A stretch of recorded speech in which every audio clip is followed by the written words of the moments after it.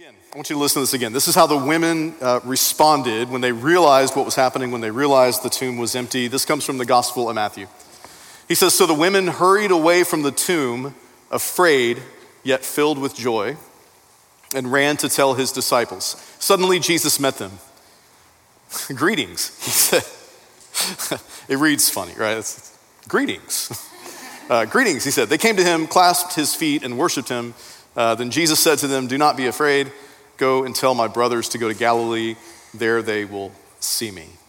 So they hurried away from the tomb, afraid, yet filled with joy. This is the word of the Lord. Thanks be to God. Let's pray. Father, I pray that you would open our minds, our eyes, our ears, and our hearts, that we could receive not just information, but that we would receive your word anew, that it would be fresh to our ears, that we would go from this place, that you would put our hands and our feet to work, that our mouths, our entire beings would proclaim this good news in what we say and in what we do, so that we could be a people that bring hope and reconciliation in the midst of a world that is lost and in need of you. We pray all this in Jesus' name, and all God's people said, Amen. So many of us here today, we know what happened. Like, you know why you're here, right? Now, this isn't the first time we've heard the stories of Jesus' death and resurrection. I mean, just this morning, I think we've already told it to you 3 times, right? So he is risen. We know what happened. Now, one of my favorite quotes is from Dallas Willard, and some of you have heard me use this before, but this is the full quote. This comes from a book called The Divine Conspiracy. This is another one of my desert island books. He says this. He says, "My hope is to gain a fresh hearing for Jesus, especially among those who believe they already understand him. In his case, quite frankly, presumed familiarity has led to unfamiliarity. Unfamiliarity has led to contempt, and contempt has led to profound ignorance. Familiarity leads to unfamiliarity. We hear a story so often that we forget what it means. We know what happened, but have you really ever wrestled with why did it happen? Why did it all happen, and why did it happen in this way? Because I think we have to wrestle with the truth that to an unbelieving world, possibly already so familiar with this story, that it has led to contempt and ignorance, and in some cases, rejection of Jesus. To their ears, this can all sound a little like theatrical, a little dramatic. I mean, just last week we talked about Jesus cursing a fig tree and then overturning tables, making a whip to drive people out of the temple, claiming that we could toss the temple itself into the sea. It's a little extra. It's a little dramatic. We know what happened, but do we know why it happened? Is everything Jesus did just a bunch of performance art? Why did he have to go through suffering and death just to walk out of the tomb a couple days later? An unbelieving world might ask us, if God wants to offer forgiveness for your sins, then why not just forgive you? Just done. Everything's okay. Move on. So we know what happened, but why did it happen this way? Let's go back to the garden. This is Genesis 2. "The Lord God took the man and put him in the Garden of Eden to work it and take care of it. And the Lord God commanded the man, 'You are free to eat from any tree in the garden, but you must not eat from the tree of knowledge of good and evil, for when you eat of it, you will certainly die.'" Okay, now analogies are what they are. Eventually they all break down, right? But there's an author named Josh Butler. He has a really helpful analogy for this. He's got a book called The Pursuing God. You can't read it, but the subtitle of his book is "A Reckless, Irrational, Obsessed Love That's Dying to Bring Us Home." I love that title. So he says it this way. Actually, I want to show you what he says. Watch this.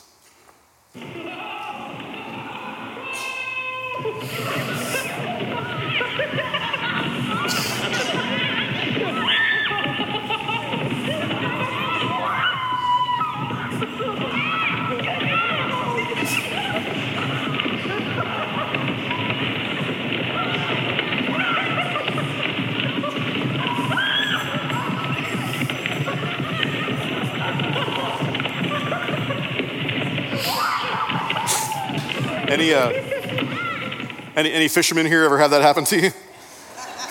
That's terrifying. Sarah, our expert shark diver, we don't want that happening when the great whites are jumping, right?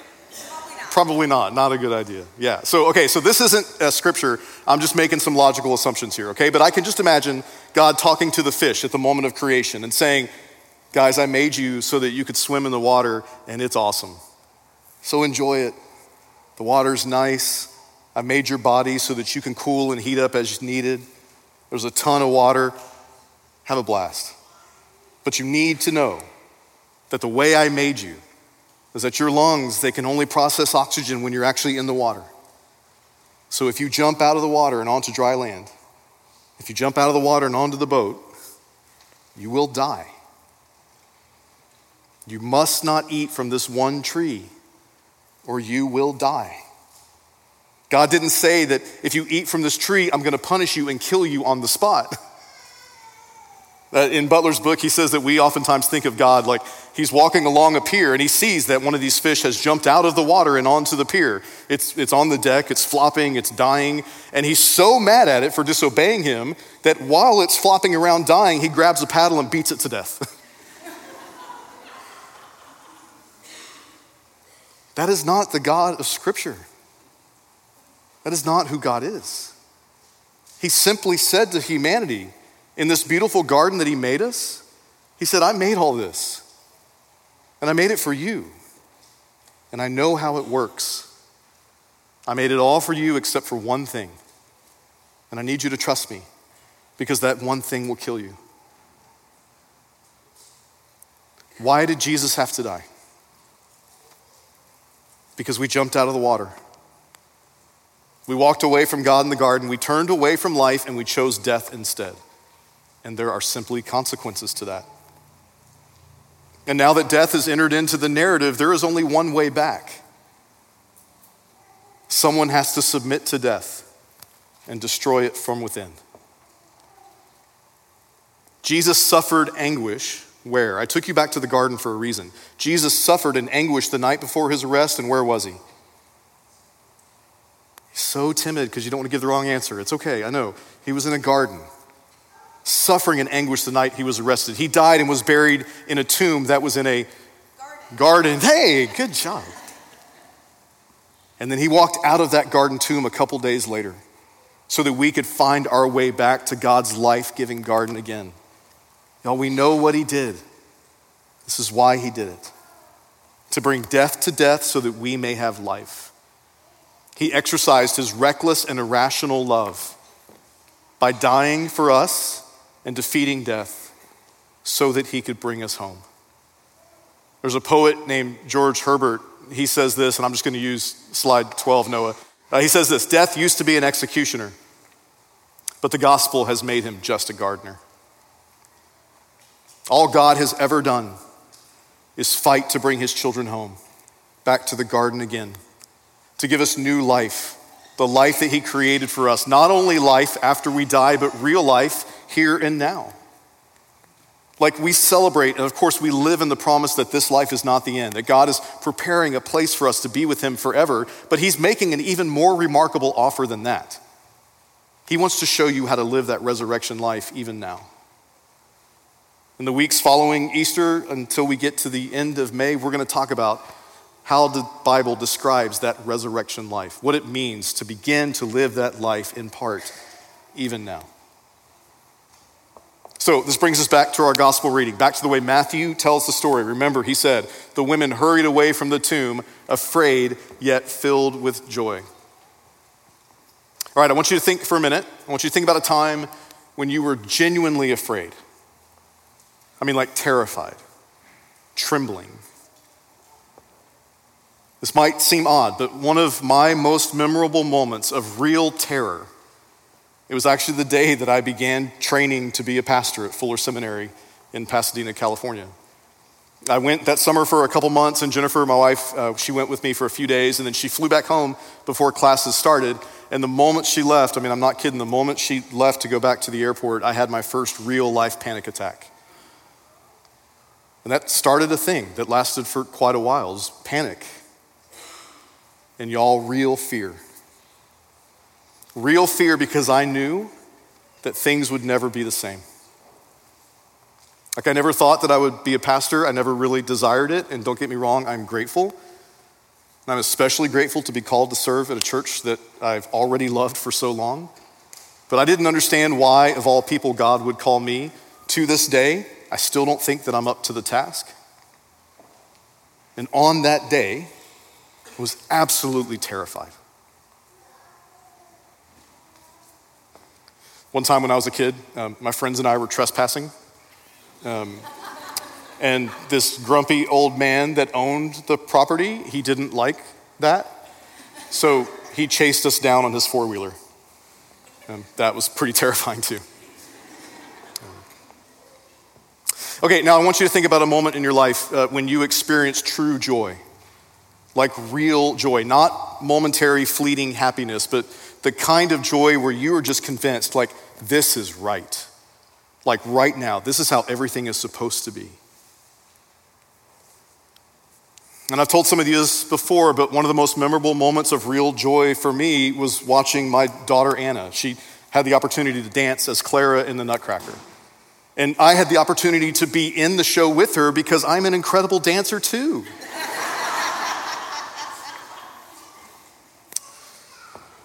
So, no, I got to dress up just to play her father for the first 5 minutes. But at the end of the performance, we were lining up to go out for bows when it was all over. And I was the first person at the curtain, and I realized that I had never seen the way it ends. So I was watching, and dancer after dancer is leaving the stage. And it left only like my little girl with her beautiful lines, her graceful turns, holding that nutcracker up above her head as the curtain closed and the audience cheered. Like I wept. Like watching my little girl do what she loves and do it well, it was true joy. Like in that moment, honestly, for the first time in my life, I realized if I can love and have such pride in somebody, and I know all of her flaws, but if I can love her and have such pride in her, how much more must God's love for me be? My wedding day is another one of those moments. A little bit of fear, a little bit. But like 98% joy, right? Everything is how it's supposed to be. There's clearly a difference between fear and joy. Like in so many ways, they are polar opposites. If you just consider your own stories, your own moments of fear and joy, you know how very different they are. But what did Matthew tell us? One last time. The women hurried away from the tomb, what? Afraid, yet filled with joy. That is the first recorded reaction to the resurrection. Fear filled with joy. Like, what even is that? Like, I think I know. I think I know what that is, and I think that many of you do also. Almost 18 years ago, in the middle of the night, I took Jennifer to the hospital. It was time to meet our first kid face to face. And it was a rough, she was in labor for like 18 hours. She began to run a really high fever. Things were getting really intense. But doctors and nurses are amazing. They are a gift. They got right to work. They took care of mama. They helped her bring that baby boy into the world. And then they put him in my arms.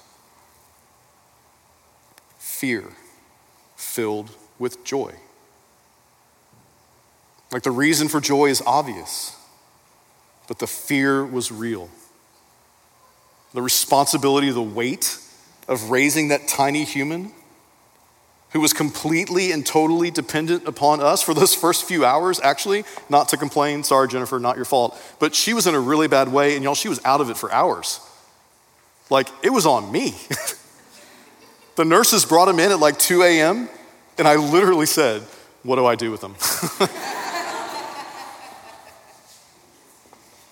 Completely dependent on us at first for physical and emotional needs, but throughout the years that we would continue to provide, that we will protect, that we're going to prepare him for what's next so that he can step out, which he's about to do in just a couple months. So he can step out and begin to forge his own path in the world as an actual real live adult. On both ends of that story, It's fear filled with joy. It is the only way I know to describe it. And I am convinced that that pales in comparison to the fear filled with joy that the women experienced at the resurrection. And look, I know I've told these stories before, but I don't have a lot of stories. These are the most profound moments in my life. And we don't have time today for you to share all your stories. But these are moments when I realized that from that point on, my life would never be the same. And ultimately, that's the point.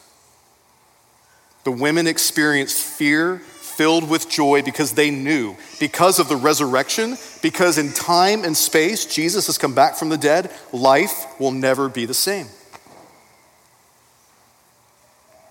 Y'all, if Jesus really was raised from the dead, if that really happened in time and space, everything has changed. And that means that his followers' lives, we should look different. We should look different from the rest of the world.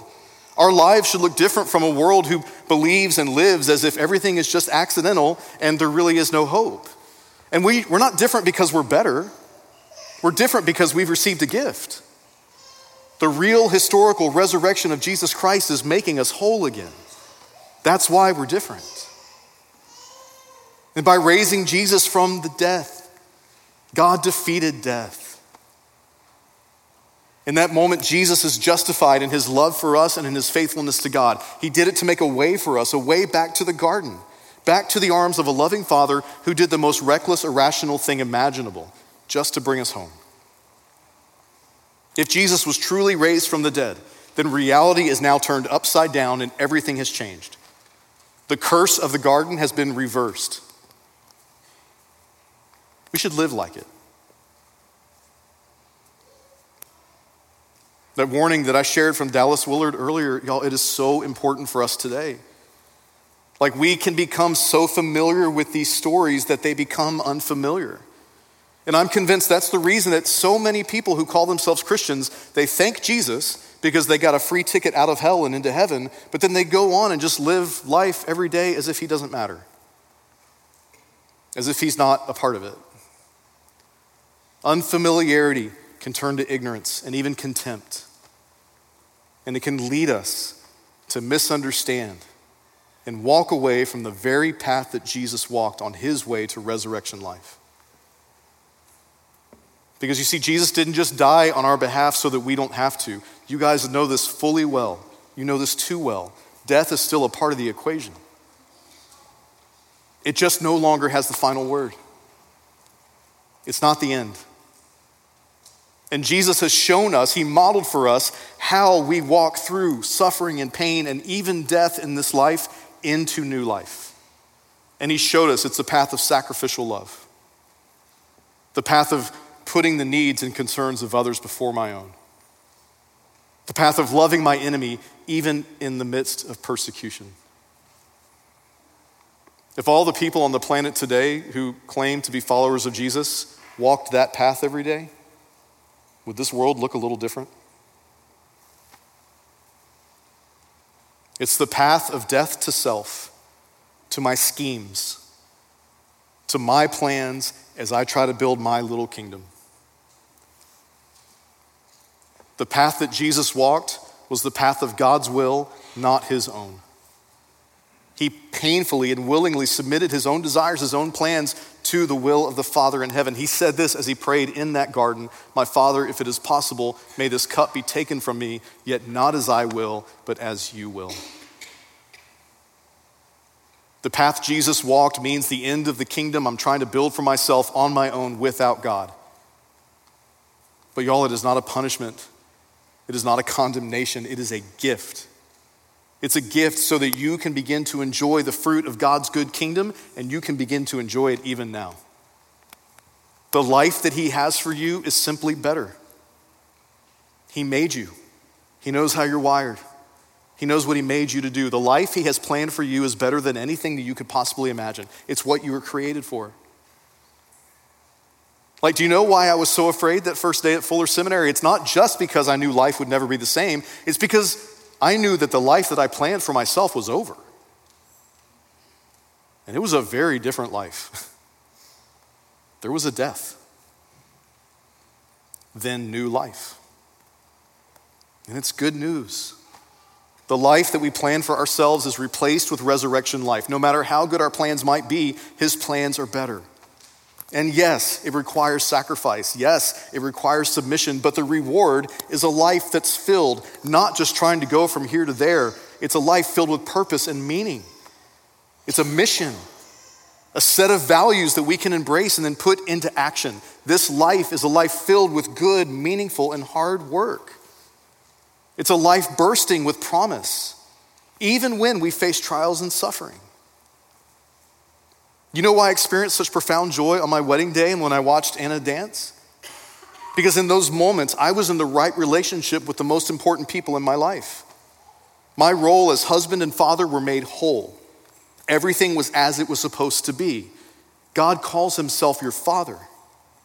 Scripture says Jesus is the husband, the church is his bride. We were made to live a life where those relationships are whole, where we are made new and empowered to live a life we could never create for ourselves. That is why Jesus did what he did. And you know why I had so much fear? Fear filled with joy when both of my kids were born. It's because in that moment there was new life, new responsibility, and nothing would ever be the same. You're here today because we're celebrating new life, eternal life, real life, even here and now. We say he is risen. When you receive that, when you really accept that, you receive a new life. It begins right now, and nothing will ever be the same. Amen? Let's pray. Father, we're grateful this morning for resurrection life. When we look out in the world and we really can get hopeless and just see, like, where is all this headed? There's so much just destruction and chaos, and you've got another way. And even in the midst of all the chaos, you're forming a people who will live in the midst of it differently. So I just pray today that this story becomes familiar to us again. That we remember not only what happened, but why it happened. And that we understand that when we leave here today, it has a radical impact on every moment of our lives. We pray all this in the name of Jesus Christ our Lord, and all God's people said. Amen. Amen.